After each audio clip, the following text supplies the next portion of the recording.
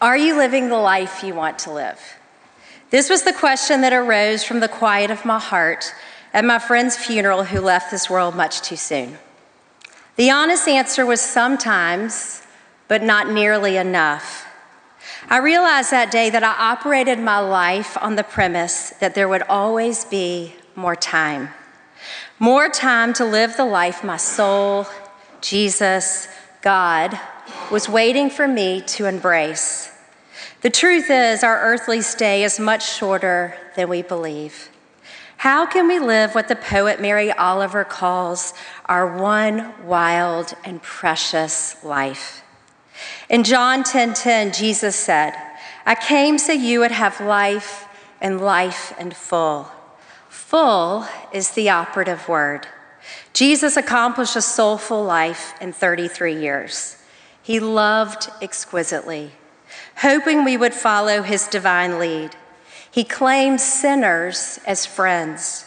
He savored a table overflowing with good food, family, friends, old and new. He relished music, nature, and the fabulous gift of laughter. If Jesus had had an iPhone, I'm sure he would have been Instagram happy, posting pictures of olive groves and almond trees in Jerusalem, the remarkable sunsets over the Dead Sea, the joyous celebrations like the wedding of Cana, and all of the children with their smiling faces sitting at his feet. Jesus believed the world was meant for good, full of abounding beauty and so incredibly sacred. He found daily reasons to hope. He knew a full life here on earth was impossible apart from God. Often he stepped away from the world's chaos for heart-to-heart conversations with God.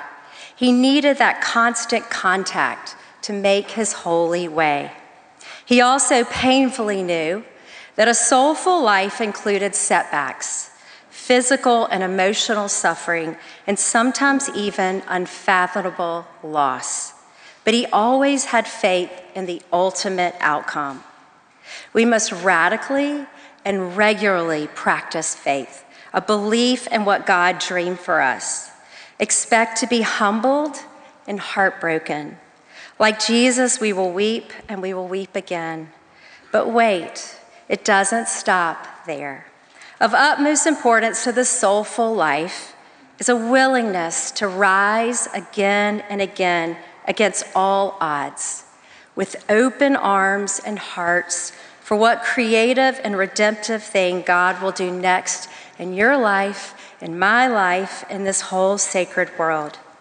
So Eugene Peterson's translation of today's scripture from Philippians 3, chapter 3, verses 12 through 14, is our rallying call for the soulful life. Paul says, "I'm not saying that I have this all together, that I've made it, but I'm well on my way, reaching out to Christ, who has so wondrously reached out to me. By no means do I count myself an expert in all of this," which is what I call the soulful life. "But I've got my eye on the goal where God is beckoning me onward to Jesus. So I'm off and running, and I'm not turning back." Do we want more from this life? I think you and I do. We have no idea how many breaths we will be gifted here. A more sacred existence, one that is filled with regular joy and many resurrections, is the mission, and I think it's very possible. So what would a more soulful life look like for us? An important message in my new book, Soulfull, and proclaimed by Jesus, is that imperfect lives can be holy. Jesus did not ask of his disciples, those he healed, or ourselves today to be perfect. We aren't going to get it right all the time. But when we confess our shortcomings, grace sets us free to keep moving forward. Our culture, and even sometimes the church, lead us to believe perfection is the goal. I believe God is simply asking us to open ourselves to every encounter, every relationship, every success, defeat, loss, hope, and dream. Be brave. Trust him. Do not look back. Do not freeze in place, but press onward. In our wildest imagination, we cannot anticipate what God has up his divine sleeve for us next. So Soulfull is my encyclopedia of hope. It is full of creative and accessible ways to discover a more sacred, fulfilling life. And so today, I've picked 7 to get us started. Number 1, put yourself in the path of beauty. Balance the negativity and sorrow with experiences of goodness and hope. Glimmers of God are readily accessible in nature. You will find me seeking and hailing and praying most early mornings at Percy Warner Park or Radnor Lake. Someone once told me, you gotta bring the outside in. So a warm breeze, the radiance of the sun, the unique blueness of the sky, the distinct trill of the songbird, and the lovely gold of the ginkgo. Glory is also found in music, like Vivaldi's Four Seasons, or inspiring art like Chagall's painting of Abraham and the Three Angels, and thought-provoking poetry from Emily Dickinson, John O'Donohue, and Mary Oliver. The media world quickly makes us anxious, afraid, and even hopeless. But stop, look, listen, believe that God's world is full of goodness and beauty and hope. So your homework for number 1 is to discover 1 inch of beauty a day, because I believe it will save your life. Number 2, we have to nurture our relationships. So God gave us each other for a reason.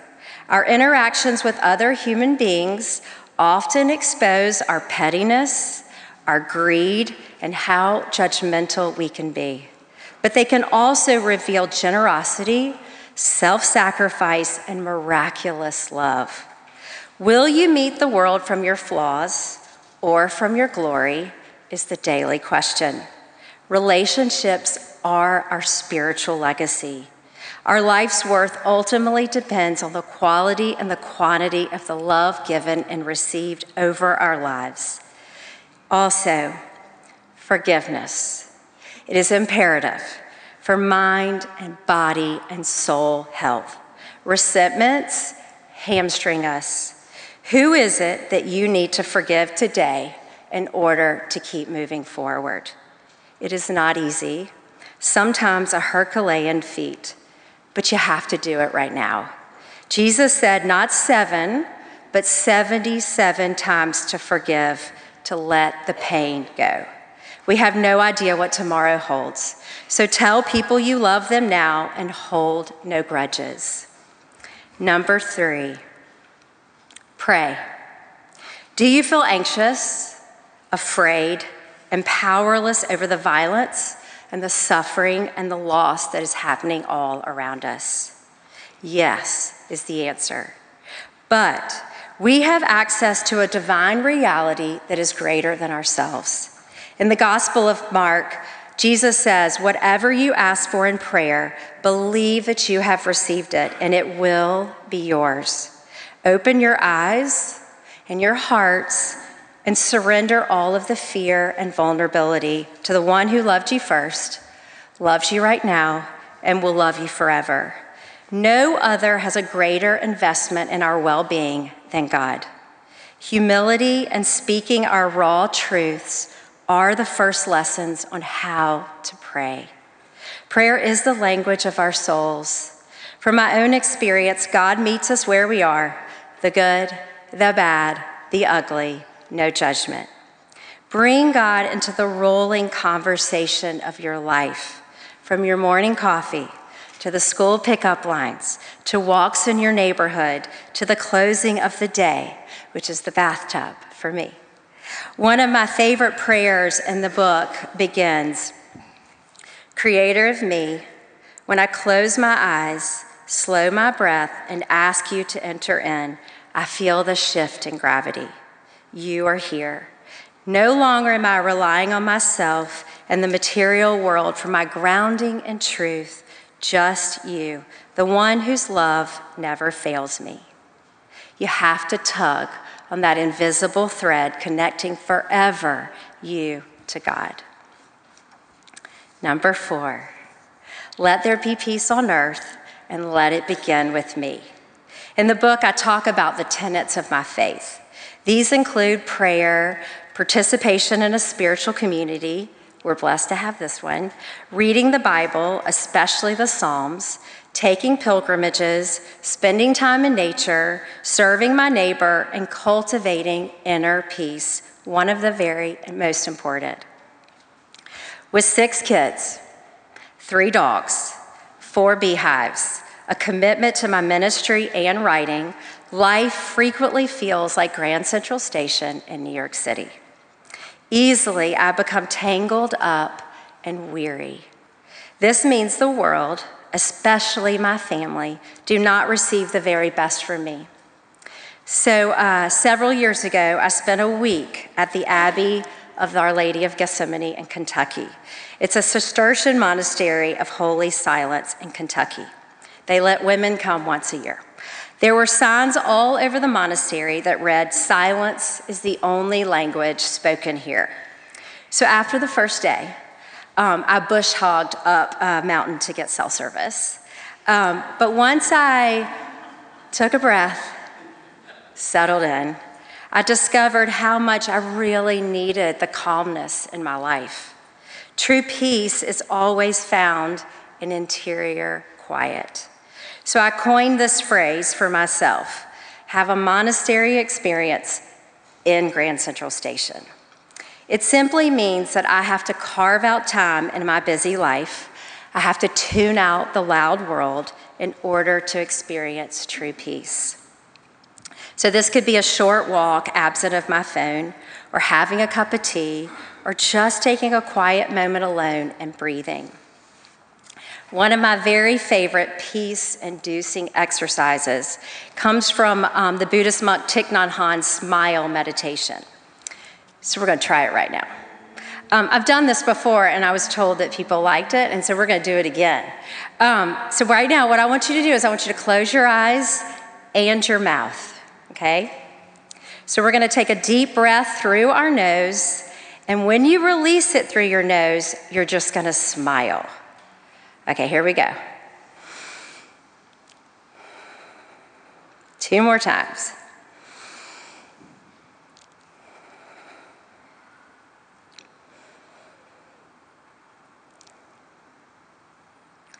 The smile is the kicker. Every time you smile, hundreds of muscles relax in your body. It's a miracle worker, especially in the traffic of Hillsborough Road. A peaceful existence in this upside-down world, it does require incredible intentionality. So doctor's orders, commit to a personal monastery experience at least once a day. Number 5, and Elise and Rose started me off on this morning.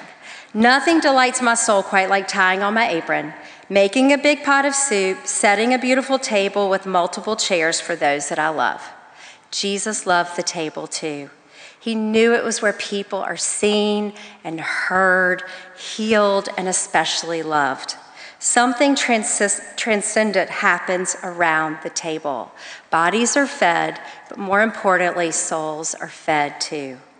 The first instinct when the world feels too much, especially if we are struggling with grief, is to tuck in, to stay back, to hide. Do the exact opposite. Put your welcome mat out. Accept invitations to break bread. It doesn't matter what is served. You will only remember how you felt around that table. Laughter, just being together, heals us from the inside out. Again, time is precious. We have to make the ordinary moments sacred. Number 6, practice resurrection. So this is the final line of one of my favorite poems by Wendell Berry. I joke with my husband all the time about my desire to have a pet peacock. Apparently, they are very loud and they make a huge mess on your roof. Peacocks have to be one of God's most creative masterpieces. They're fans of feathers and iridescent blues and greens, those signature eye patterns, and their elegant otherworldly headdresses make these birds true works of art. Apparently, peacocks earn their beautiful feathers by literally crunching on thorns. Live long enough, and you are going to know the taste of thorns too, those knocks and losses in life. I, like you, have a resume of the hard and the heartbreaking. The September 11th terrorist attack in downtown New York City. My firstborn son, Charlie, treated for stage 4 cancer. The devastating funeral for my friend who took his own life. A sad miscarriage, a loss of the dearest friend to brain cancer, and the Covenant tragedy which took me to my knees. Easy it would be to raise the white flag of defeat, to decide that I just don't want to participate in a world that can so easily break my heart and steal my hope. So I'm a huge fan of, I call him the saint, Archbishop Desmond Tutu. He said, "I believe with a steadfast faith that there can never be a situation that is utterly, totally hopeless. Hope is deeper and very close to unshakable. To choose hope is to step firmly into the howling winds, bearing one's chest to the elements, knowing that in time the storm will pass. I believe God built us to resurrect over and over again, and hope is encoded in our souls. We have to dig for courage. We have to reach out for help. We have to trust that one day you and I will find the province of joy again. Stronger, braver, more beautiful for having been broken and masterfully healed. Then we transform into these living luminaries who light up the darkness for others. So yesterday, I had the honor of performing a wedding in the prayer garden outside for Thurston and Haley Cromwell. So one of the most difficult moments for me as a pastoral minister occurred a little over 3 years ago. It was the morning I climbed into the bed with Thurston's brave 3 children, Anna, Caroline, and Isaac, to help them say goodbye to their mother, Tanya, who had fought the most courageous battle against breast cancer. I'll never forget beautiful Isaac getting up to speak at his mother's funeral. He said, "My mama loved me, and I loved my mama." And then he sat down. How could the sun ever shine as bright again? In Paul's letter to the Romans, he said, "May the God of green hope," meaning it's always budding, "fill you with joy, fill you up with peace, so that your believing lives, filled with the life-giving energy of the Holy Spirit, will brim over with hope." The truth is, God is never going to stop working on our behalf. God holds our broken hearts in his hands, and with tenderness and creativity and love, God makes a new way for us. In this particular story, God has written the most beautiful next chapter. The fireworks of love spark off of Haley and Thurston. They are true lovebirds. They met on Bumble, and after a 3-hour meet cute at Urban Grub on 12th South, they just knew God had worked a unique miracle. The most beautiful part of this story is witnessing how God is in the delicate details of our lives. When Haley said yes to Thurston, she also said yes to being a mom for the first time. Isaac was born with Down syndrome, and Haley grew up with a brother, Paul, also with special needs. God is tender. God is creative. God will make a new way for you and for me if we dare to trust and choose to abound in hope. Everything is always more than it seems with God. Be patient with God's timing. Live your life confident that God has you and won't let you go. So I sign off all of my writing on my blog and on the Spire articles with this tagline: live in hope. I believe to live in hope, your soul must be so attuned to when and where and how God is reaching out to you. God is always nudging us, giving us clues through the people who cross our paths, dreams that are percolating in our hearts, prayers that come from somewhere deep, deep within us, even through the shut doors and the terrible losses. We have to keep our eyes and our ears and our arms and our hearts open. God can be subtle. I haven't really thought about this in many, many years, but I remember it was early January, and it was at the very beginning of Charlie's treatment for cancer. So we didn't know if he was going to live or if he was going to die. One morning, one of the doctors on morning rounds, not our normal doctor, but a different doctor, her name was Dr. Kramer, came into our room. She didn't even check on Charlie. She walked right up to me and said, "Miss Mason, have you bought Charlie's Easter outfit yet?" I gave her a blank stare. "Start looking for one on the internet," and then walked out of the room. Easter outfit was code word for Charlie is going to be here in 3 months and he will celebrate Easter. God had spoken. You have to be soft, open, porous so the Holy Spirit can reach you. We must keep moving forward with our soul scars, believing that God is still writing a story for us. More beauty, more joy, more hope, and finally redemption are promised. As the poet Emily Dickinson wrote, our occupation is this: spreading wide our narrow hands to gather paradise. If you still have a breath, God has something for you. Believe, trust, hope. Okay, finally, number 7, love a stranger. A soulful life demands sacrifice. God needs us to contribute goodness back into the swirling cosmos. We were not given breath solely for our own enjoyment. Our lives are meant to serve a larger purpose. Not sure what to do? Love well who and what is right in front of you.